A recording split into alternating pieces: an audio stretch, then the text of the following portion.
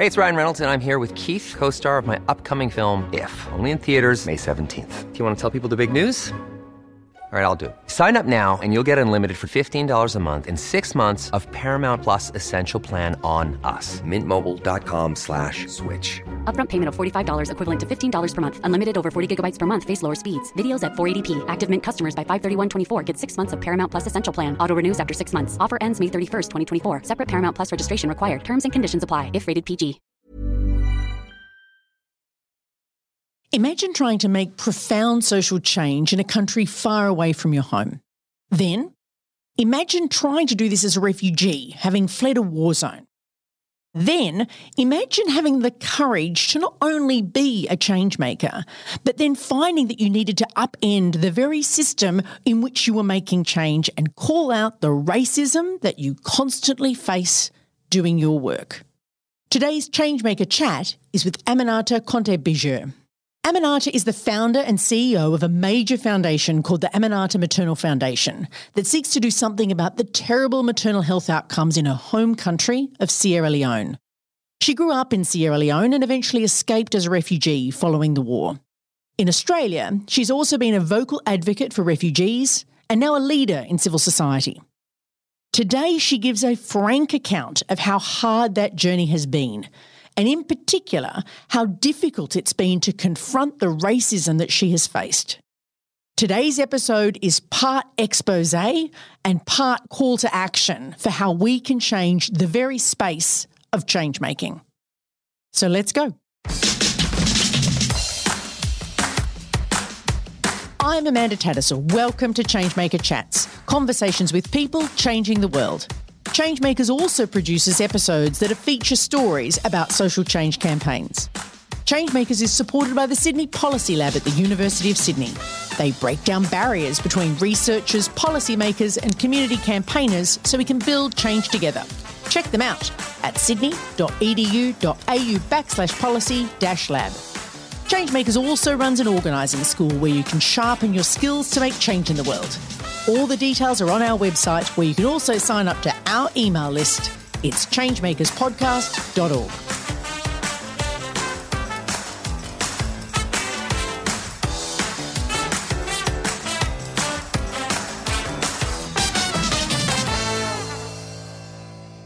Hello, Aminata. Welcome to Changemakers. Thank you for joining us today. Well, thank you so much for having me. It is really a privilege for me to be here. I'm really excited. And not just a privilege to be here on the show, but here with me in the studio. In the studio, in flesh. It's like face-to-face returns. Yes. It's so exciting. So if you could start, Aminata, by telling us, you've done a lot of interesting things in your life, including being a change maker.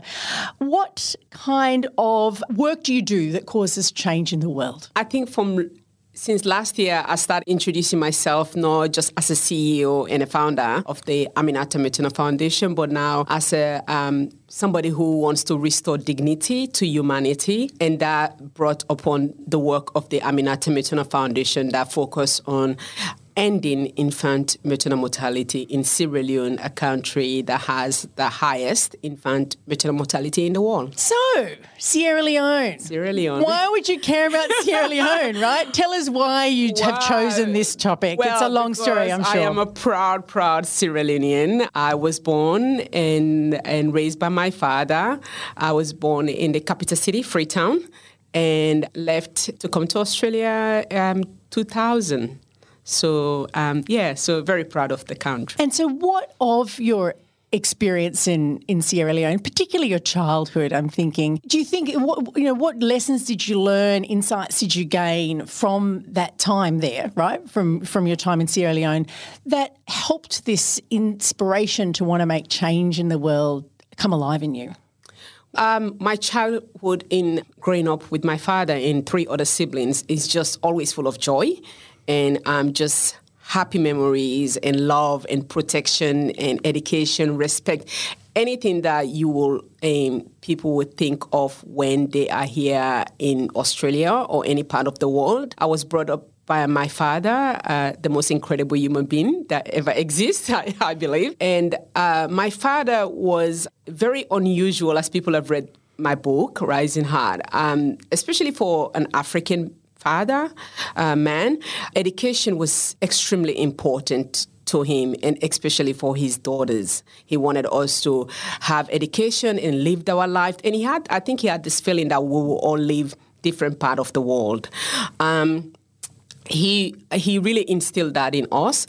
And the other thing was respect for ourselves, but also another human being. So that was very like in the core center, how we talk to people, how we respect them.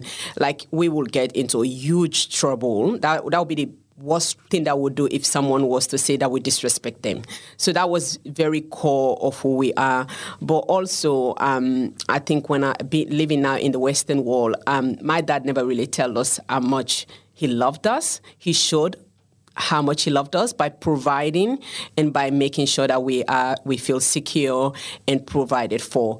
And I think that has been something that has really, in my journey here in the Western world, in Australia, has really laid a foundation for who I am. Integrity was, again, these are words that we have in the English language, but in the way I was brought up, my father is like, integrity is about what you know you've done right. It's not about what people know you've done right. So that means it really helped me not to prove myself to people, and which is what we're consumed by in the Western world.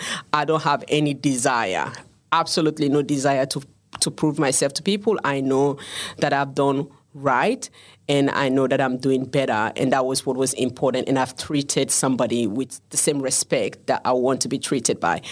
And gosh, I didn't know the value of that until I moved to a country like Australia, where I don't have any family. I didn't have any family apart from my sister, and that has been what success looked like for me. Yeah, right. Yeah. So actually there was this foundation of love inside of you. Inside.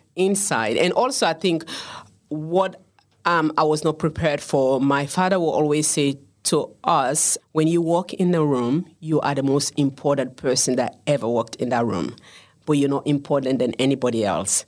And every time I say that, that gives me almost teary, make me have teary, because I didn't understand what that meant until when I walk in a room without any intention, I know that I'm here. Yeah. I don't need to be recognized. I don't need to be acknowledged by anyone. And that feel of that has been the liberation of my very existence. And that is, oh my gosh, it's power, it's freedom. And that is something I want to pass on to my kids, that I am the most important being in that space, but I am not important than anybody else. So I hope I can pass that piece to my children. And what I hear in that is that you feel that there's a sense in which you can carry your own destiny, right? Yes. That you can actually make choices based on your strength. Yes. But also this idea of dignity that you said at the beginning is also so early on part of you. Yes. And not knowing the word for it, but it's just a feeling, because I've been taught and I've seen it. So it was not even a word for it. So it took me a while for me to get into all the English word of things. And because people ask me, well, how do you have this? How do you feel like, how do you get so joyful? And I don't particularly have the words. And I'm like, sometimes I feel like I don't need the words. If you see me and you feel like that's authentic, well, that's really how I'm living. So, it's a wonderful, wonderful feeling. Yeah. And we're going to get to this lost in translation kind of stuff that's possibly part of your journey later in the story. But I wonder if you might also talk about, things changed in Sierra Leone. Yes. And you came to Australia as a refugee. Can you tell us about how those experiences, the change, the war in Sierra Leone, has informed your interest in making change? Well, things changes in Sierra Leone. Sierra Leone had over 11 years of civil war, and in 1999, January 6, the rebels finally attacked the capital city, which is where I grew up. Just a bit of a content, I was kidnapped in the hands of my dad, which was something that really destroyed my dad for somebody who was extremely protective.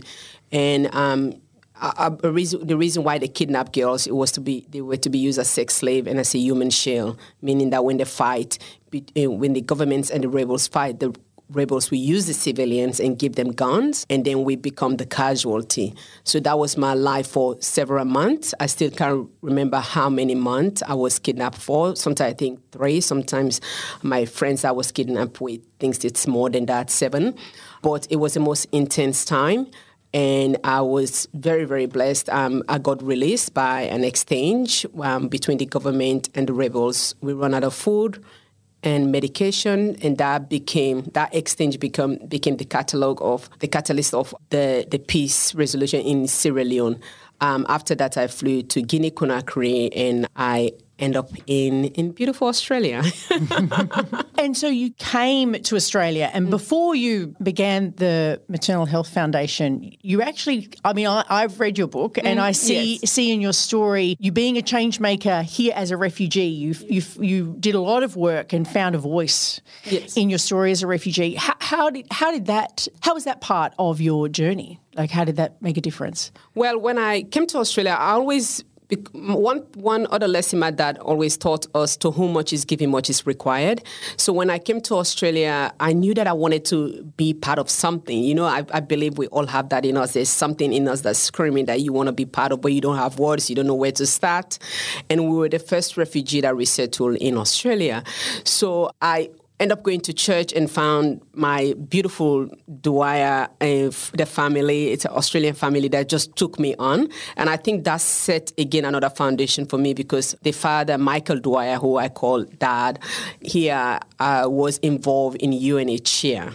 And UNHCR was the organization that was responsible for me to come to Australia.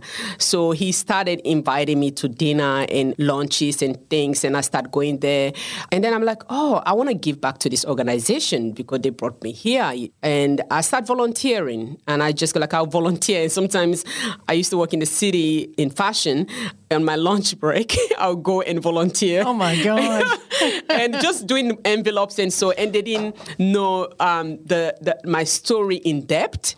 And as I get to be there, I met a wonderful woman called Maureen Collins, who was the first person that I kind of told my story, that I was kidnapped, and thought to me, oh, would you like to share your story? And I don't know why I said yes, but I said yes. And I think the journey started from there on. I became an ambassador for UNHCR and started sharing my story as a mirror to the women who had gone through what I've gone through, because through my work with UNHCR, I find it so amazing that there were people coming to this event that did not know where Sierra Leone was.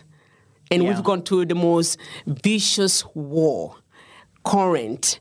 That was like before even the war ended, and still did not know where Sierra Leone was. So I was like, wow, okay, maybe telling my story will bring a reflection or awareness to the country. So that's how my journey started. And so you began with this advocacy around your country and your people and trying desperately to educate Australians to wake up to the fact that we're part of a world, and maybe we want to pay attention to some of the other trauma that was going on in another place.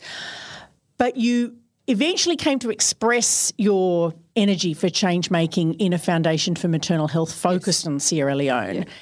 Tell us about how that came alive in you, how that insight arose. So in 2012, I gave birth to my daughter, Serafina. As everybody else, every woman in Australia, when you're giving birth, you get excited. You're thinking of seeing the baby's face. That's all you think about. You don't think about anything that's going to go wrong. So I went to the hospital. I was 10 days late, and then as we start the process, I've been given induced for the baby to start having the pressure of coming out. We've just gone for so many hours, and I could tell in the room something was wrong, but I did not want to focus on that. I just wanted this baby to come out. And my husband was quiet. My mom was quiet, was not looking at my face. There was a huge, about 7 doctors in the room. And everybody was quiet, and I could hear push, push, push. And I remember this doctor walked in, Amanda, who was visiting. She was the managing director, and she saw the position that I was in. And I remember hearing her saying, at this time, I didn't know when you have epidural, you can't move. So I remember her saying clearly, if only she was referring to me, if only she can turn, because I was lying on my back. So she was saying that as just a conversation, not thinking that I could do it. So I thought that she was telling me to do it. So I immediately flipped. Wow. Yes, I did not know that I could not turn. So I immediately flipped. And because she didn't know that I was going to do it, she didn't have time to wear gloves. She pulled my baby. Oh. She pulled Sarafina. Sarafina was 5 kilos. Oh, my God. Yes. And my pelvis, as an African woman, we have a small waist. So that was the problem. So she just grabbed the baby because she didn't have time to wear the gloves. And obviously, Sarafina right hand got injury, broken, so which is still uneven, the one hand. And as the conversation, they kept me in the hospital, thought I will be traumatized, and the conversation kept coming up about maternal health. So 4 days after I went home, and I started Googling, what is this word? I was not aware of it, and then start seeing just the horror of women dying, just giving birth. Just by giving birth. And for me, it didn't make sense that I was living in the Western world. I had 7 doctors in the room. And I'm seeing that in country like Sierra Leone have less than 8 obstetricians, the same population of New South Wales, 7.8 million people. 8. Let's just say that again. Yes. 8 obstetricians for the entire, compared to the entire population of New South Wales. New South Wales, 7.8 million, yes. Huh. And I just thought, well, this is it was just wrong. And it's just wrong in so many ways that this is the beginning of life. You know, we birth human. We bring life into this world. We've all been born. We all been, and I'm like, this is not a disease. This is just a woman should have a right. And it just came to me that what my father said, now you have a responsibility. It's like what Maya Angelou said, when you know better, you do better. So I didn't know what I wanted to do. I know that I was dyslexic, and I know that I'm a storyteller. I can talk to people. I'm like, okay, let me keep telling people what this horror is.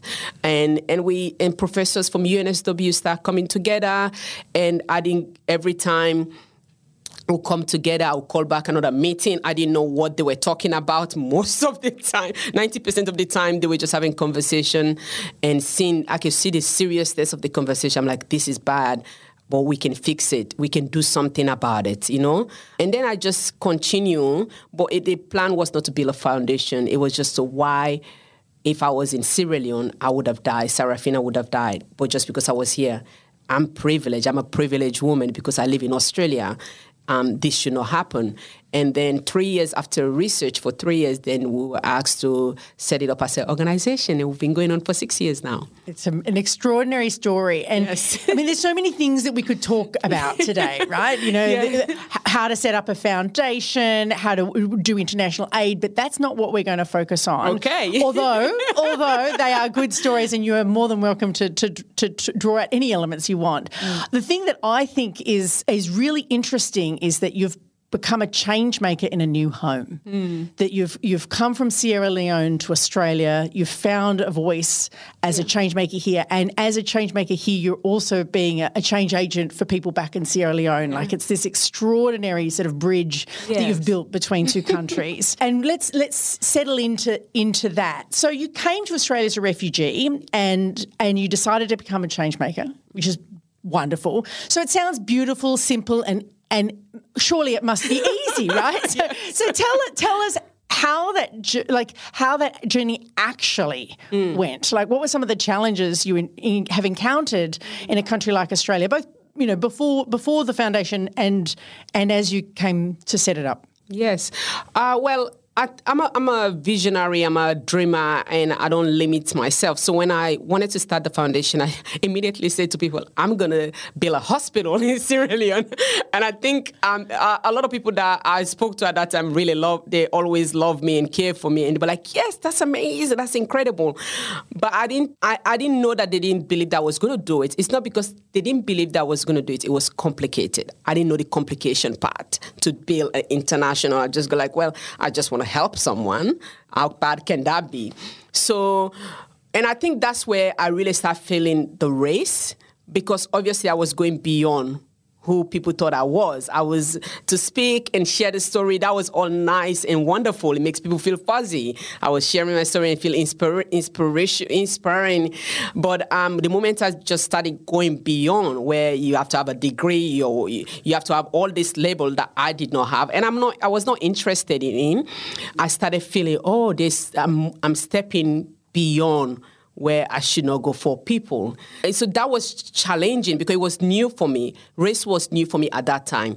When I came to Australia, it was I didn't feel the racist remarks or anything because I had my father on my shoulder carrying me through life. So it was. But there were.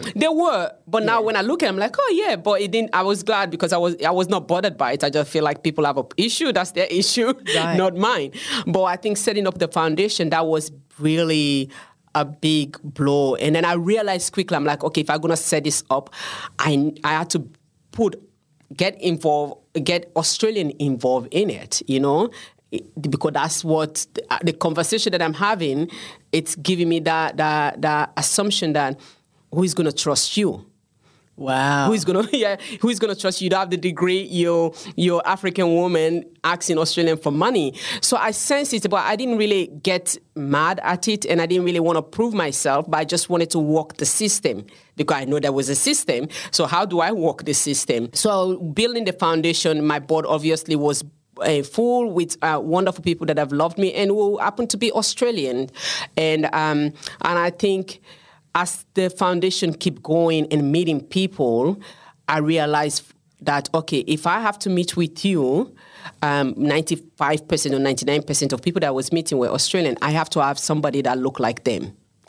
Right. Yes. So to work the system, you had to have white people around. Yeah, I have to have white people. And then as I bring that on, but what I was getting now at this time, it was more like I was lucky to have these people. And which I was, but they were lucky to have me too. They were lucky to have you. So I was thinking, I'm like, well, they're lucky to have me because this is two-way relationship. And then just the remarks that was coming in, and I remember most of the time, like, okay, I got to bite my tongue and put grace in the middle of not responding because learning that also you can't respond, you'll be labeled as ungrateful or angry. Yeah. Even when you come to bring your own point across, it comes instead of passion, because African we're very passionate and expressive, that is angry. That's too emotional. Well, you tell a story in the book of a meeting where a woman attacked. Why don't you tell that story now? Well, she was really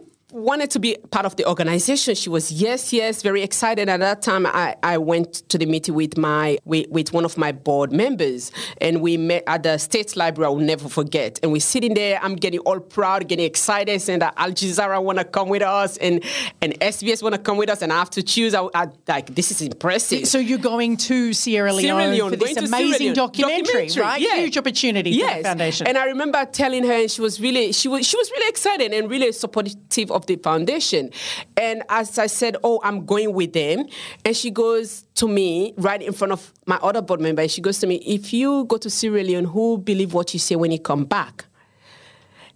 And I'm thinking to myself, I'm like, well, in my head, I'm trying to process that. I'm like, what do you mean? You say, well, who is going to believe when you're going by yourself? Who is going to believe? And I'm thinking to myself, but this is your documentary. This is your people that are making this documentary, which you should trust. They will not put that budget to come with me. And I'm trying to process that. And I think my board member saw that. And immediately she knew what she meant, what the woman meant, and what I'm feeling. But the only way she could step up, instead of saying, well, she's Sierra Leonean and this is a company, she said, immediately put her hand up and said, I'll go with her. And you can just see the atmosphere change of this woman and go like, okay, now I can be part of the organization. And even after that, you get your focus. You're trying to be focused. You're going. I still called my director at that time and I said, I remember she was driving to Canberra. And I said, did you understand what she was trying to imply? And she said, yes. And for me, that was so amazing that because you could not even speak up, but you have to tolerate that. Yeah.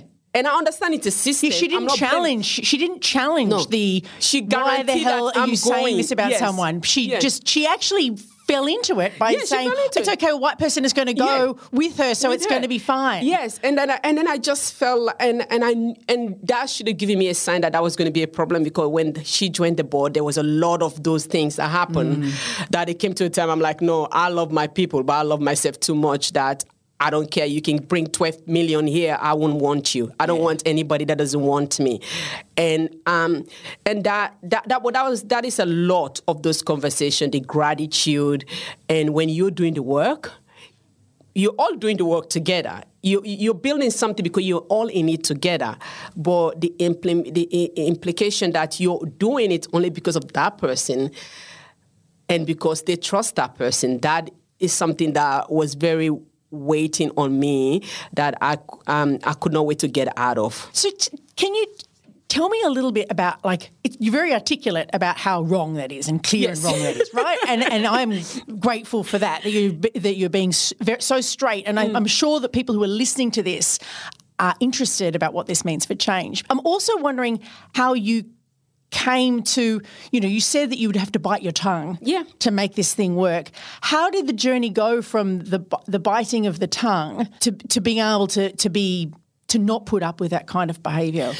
Well, as anybody else, in my case, I'm a woman of colour, and we all have a journey where you have to go to where you go like, I'm going to sit on this because next week I will not be in the same position. So I always know what is there for me, what I'm not going to take anymore. I'm not one of those people that will continue with that. So...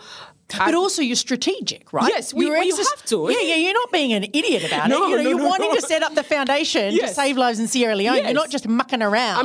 The grace is also actually a strategic position. It's not just being nice, although you obviously were you're picking battles. Yes, you have to. I think everybody has done it. We all do it in a different space and what we're going through in our experience. For me, I know that as a woman of color, there are certain things I cannot say.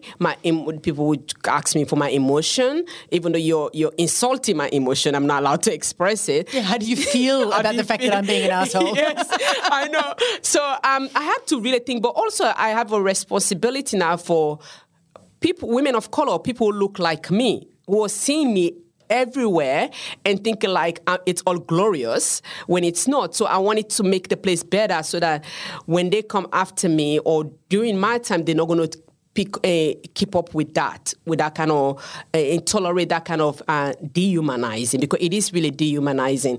But I think I had to think about that, because when you have a platform, you have a responsibility. That's just a fact. And for women also in general, and mothers, because that was like your mother, you have 2 children. You should go take care of your children. Yeah, you should go get an education. I'm like, well, you're educated. You use yours in this platform. I don't need to.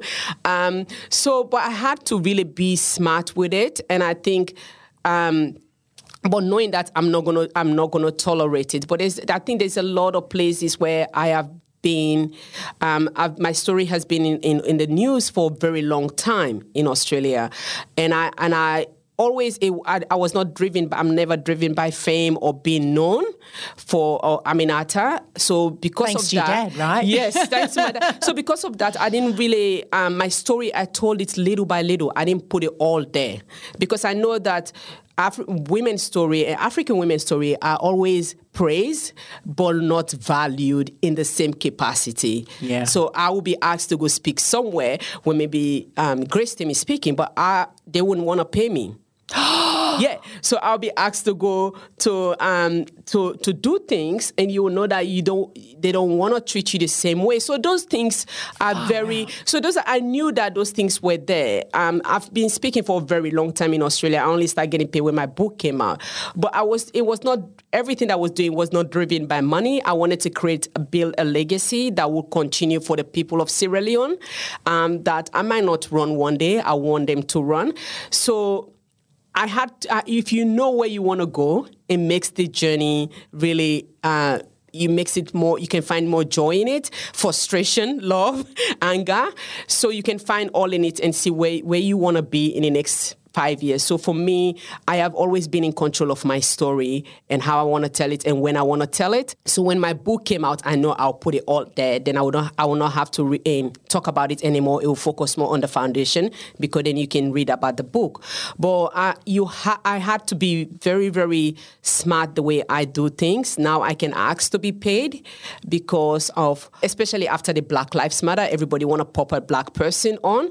But also after that, I realized that, okay, now if people are seeing me everywhere, they go like, oh, they think I'm getting the same thing. I wasn't getting the same thing. So now I have a responsibility that I'm not interested in being in a table or have a seat at a table that you don't value who I am.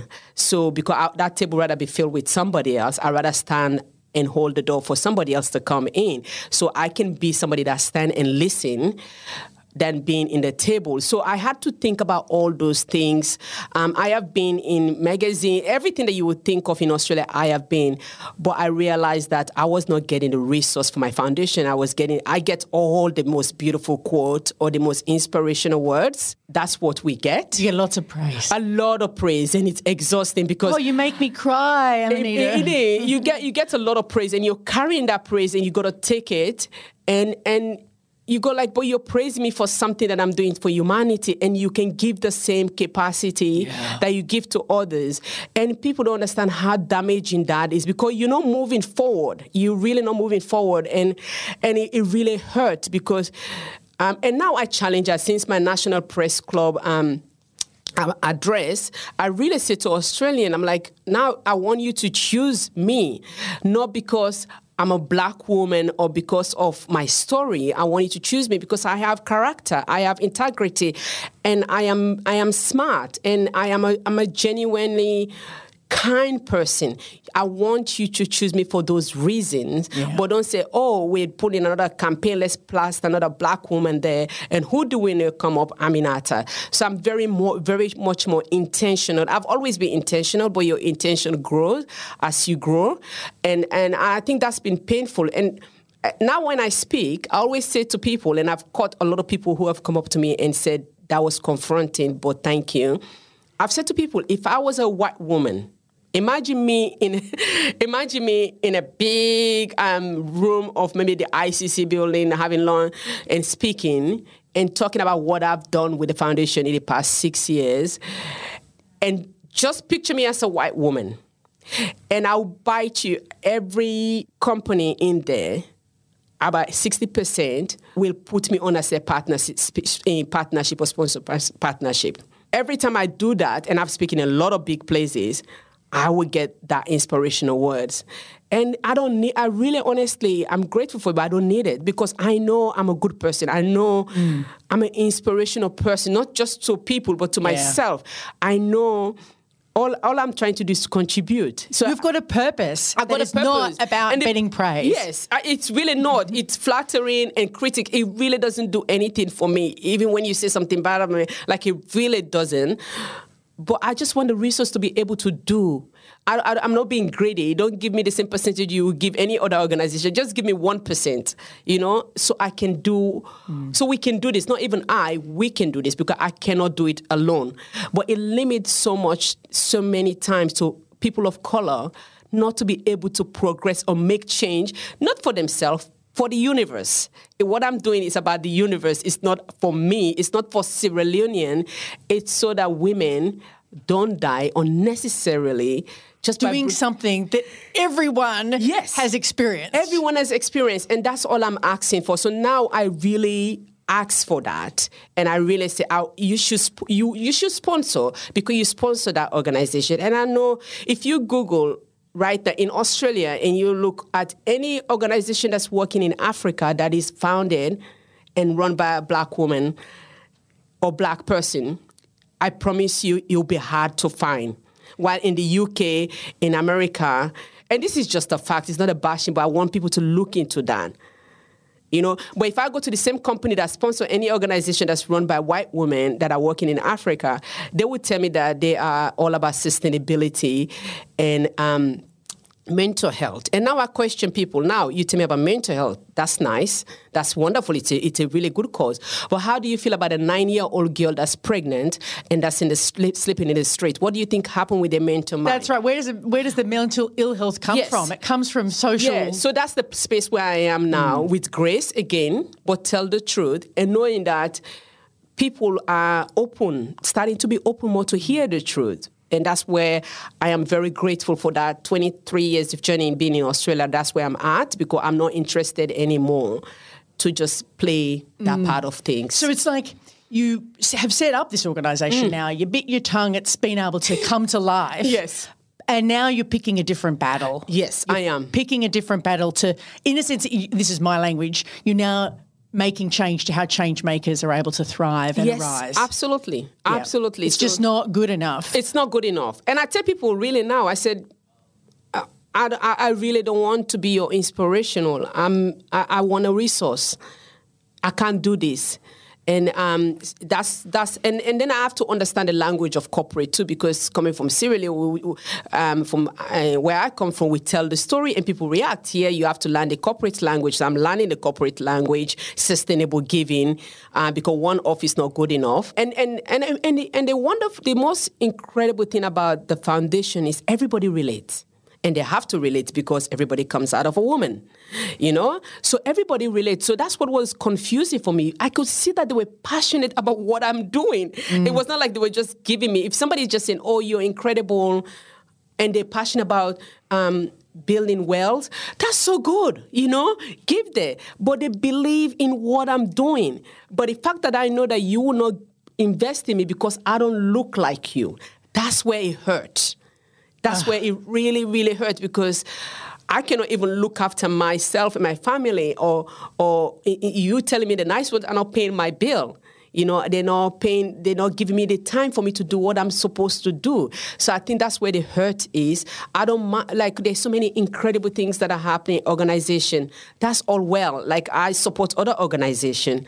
But when I know that that is coming from a really strong place and then you're not reacting because of that, because I don't look, because you don't trust me, because I don't look like you. Yeah. It's the different, and what I'm hearing, it's the difference between, you talked about the racism that you experienced, you talk about lots of experiences of racism in your early days in Australia, and in some ways it was horrible, but it didn't hurt you. But no, it didn't touch me. This hurt. This, when it was actually stopping the ability for your foundation to succeed, it was actually holding back an incredibly important purpose, then that's when it was like, this is enough. And I've done it all the right way. I have really done it the right way. And I have so much resource of information that Australians, when you look at the documentary and the book, so many things that I've done. But also, you don't need to be defensive. Of course you bloody well did it the right way. But the fact is that this situation of this prejudice is pushing you to defend what is an extraordinary thing. And it's done so beautifully that you can't react. I think that's the pain, because you feel stuck. Because the moment you react, people disappeared. Yes. Yeah. That's the one thing about in the culture that we live in Australia. You can't have challenging conversation. Even when I think of my book, most of the interview that I've had, they've never touched on race or things. It's almost want to focus on my story, the past, which, again, my past has not really made me an handicapped. It's really giving me more strength. It's enabled you to do everything. If you were to focus on, if you read Grace Ten book, you will not focus on what they've done, what happened to her. You focus on what she's doing now. Yeah. So the story is there. You've read it. Let's focus on what I'm doing. And I think that Australia as a community embraced the book, but most of the interview that I was doing, I'm like, focus on what I'm doing, the change that I'm trying to make with you people, with everyone, because I can't do it alone. The vision was there and I just took it on, but it's not really, I'm a founder and stuff. So I don't try to call myself so much as a founder than somebody who is really simply trying to restore dignity, because everybody was born with dignity. And just to restore that. And what you described in terms of the mental health issues in Sierra Leone and the fact that they're socially caused, right? Yes. They're socially, if you can't have access to proper maternal health, that's going to give you bad mental health, right? That they're socially caused. I think it's also a case that maybe a country like Australia, not maybe, that a country like Australia needs to face up to the social causes that sit in our environment around racism that are holding people back. Well, they're not actually holding you back, but they're frustrating your ability to carry out a purpose. You know, in many ways, I feel like part of your change making is not only opening a door for other women of colour, people of colour to walk in and make the change making space more diverse, but it's to agitate all of Australian culture to go, it's not good enough. It's not good enough, Yeah, I believe that is part of that because, as I said, I'm not really interested in the table. It wasn't built for me, for somebody that look like me. I know that. I'm not like one of those people, I'm hanging out with this person or this celebrity and go like, that means I'm and that's what I'm trying to change for my people too, because they see me a lot on things and I'm trying to go like, that shows a picture that all is well. So I'm being more cautious as the way I am with these people. But when I'm there, when I'm in that room, when I'm with around really powerful women, I'm not dumb enough to make people go like, that means I'm getting everything that I want. And not that I'm saying I should get everything that I want, but I am working for it. So that is also what I'm very intentionally with myself trying to be clear that because I know that person, because I'm with that person, because I'm in the same room with them, doesn't mean that I'm getting it. Well, you know, you may or may not have heard this quote from this famous civil rights activist, Audre Lorde, but she said that you can't dismantle the master's house with the master's tools, right? You need a different, it's like what you're describing. Yeah. We need a different table. We need a different table. Or maybe the table needs to be painted something different. And I think for the people who are in that table, this is what I'm trying to also work with. The people who are in that table have to really think about what do they want to see in the next 3 years or 5 years?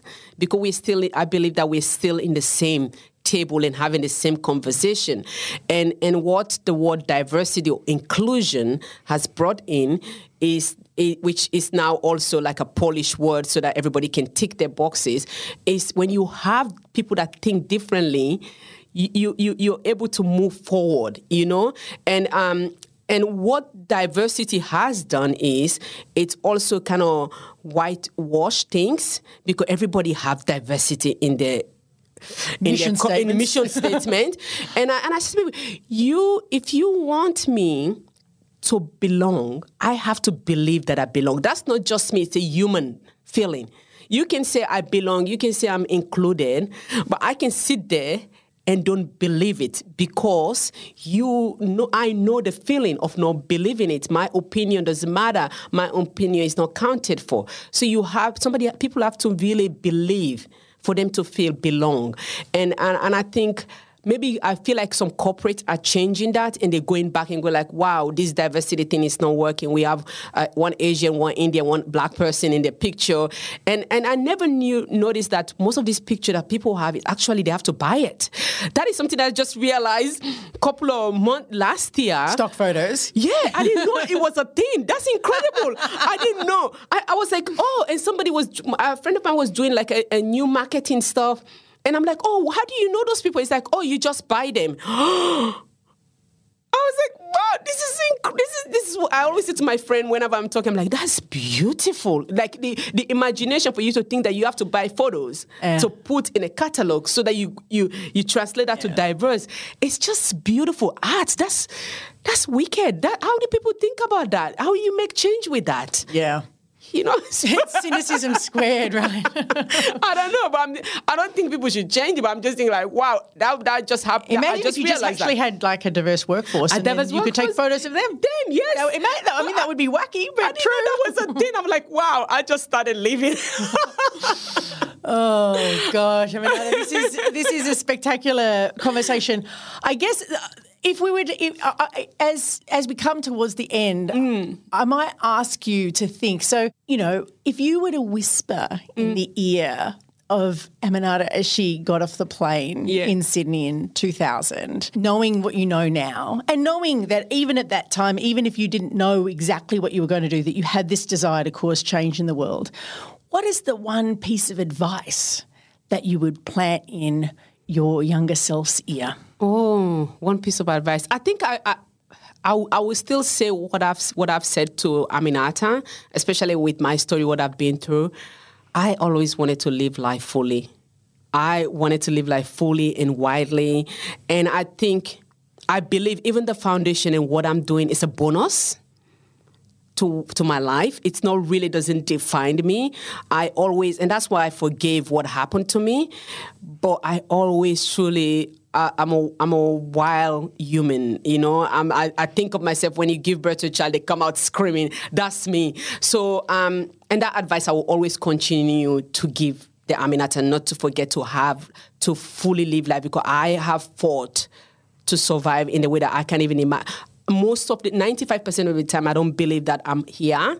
I don't believe that I fought that hard to survive. And I will not give anyone the satisfaction to take that away from me. And that will always be the way I want to be remembered. Not so much what I'm doing. I think what I'm doing, first of all, I will not do it without people. But I'm able to do what I'm doing because I choose to live my life fully, wildly, and freely. And that has liberated me. And that's the advice I will always go down with. Oh, my goodness. What an extraordinary piece of advice. I think we could all take on some of that fighting spirit. Thank you so much for sharing all of your insights and experience with us today. Thank you for having me. Really appreciate this time. Changemakers is hosted by me, Amanda Tattersall. Remember to subscribe to this podcast to catch all of our episodes. This is Series 7, so there's plenty to be inspired by in our back catalogue. To read more about Aminata, go grab her book, Rising Heart. Changemakers is produced by Lachlan Hodson. Our audio producer is Jules Wookra. Our series sponsor is the Sydney Policy Lab at the University of Sydney. They break down barriers between researchers, policymakers and community campaigners so we can build change together. Check them out at sydney.edu.au/policy-lab. Like us on Facebook at Changemakers Podcast and check out changemakerspodcast.org for updates and transcripts on all of our stories.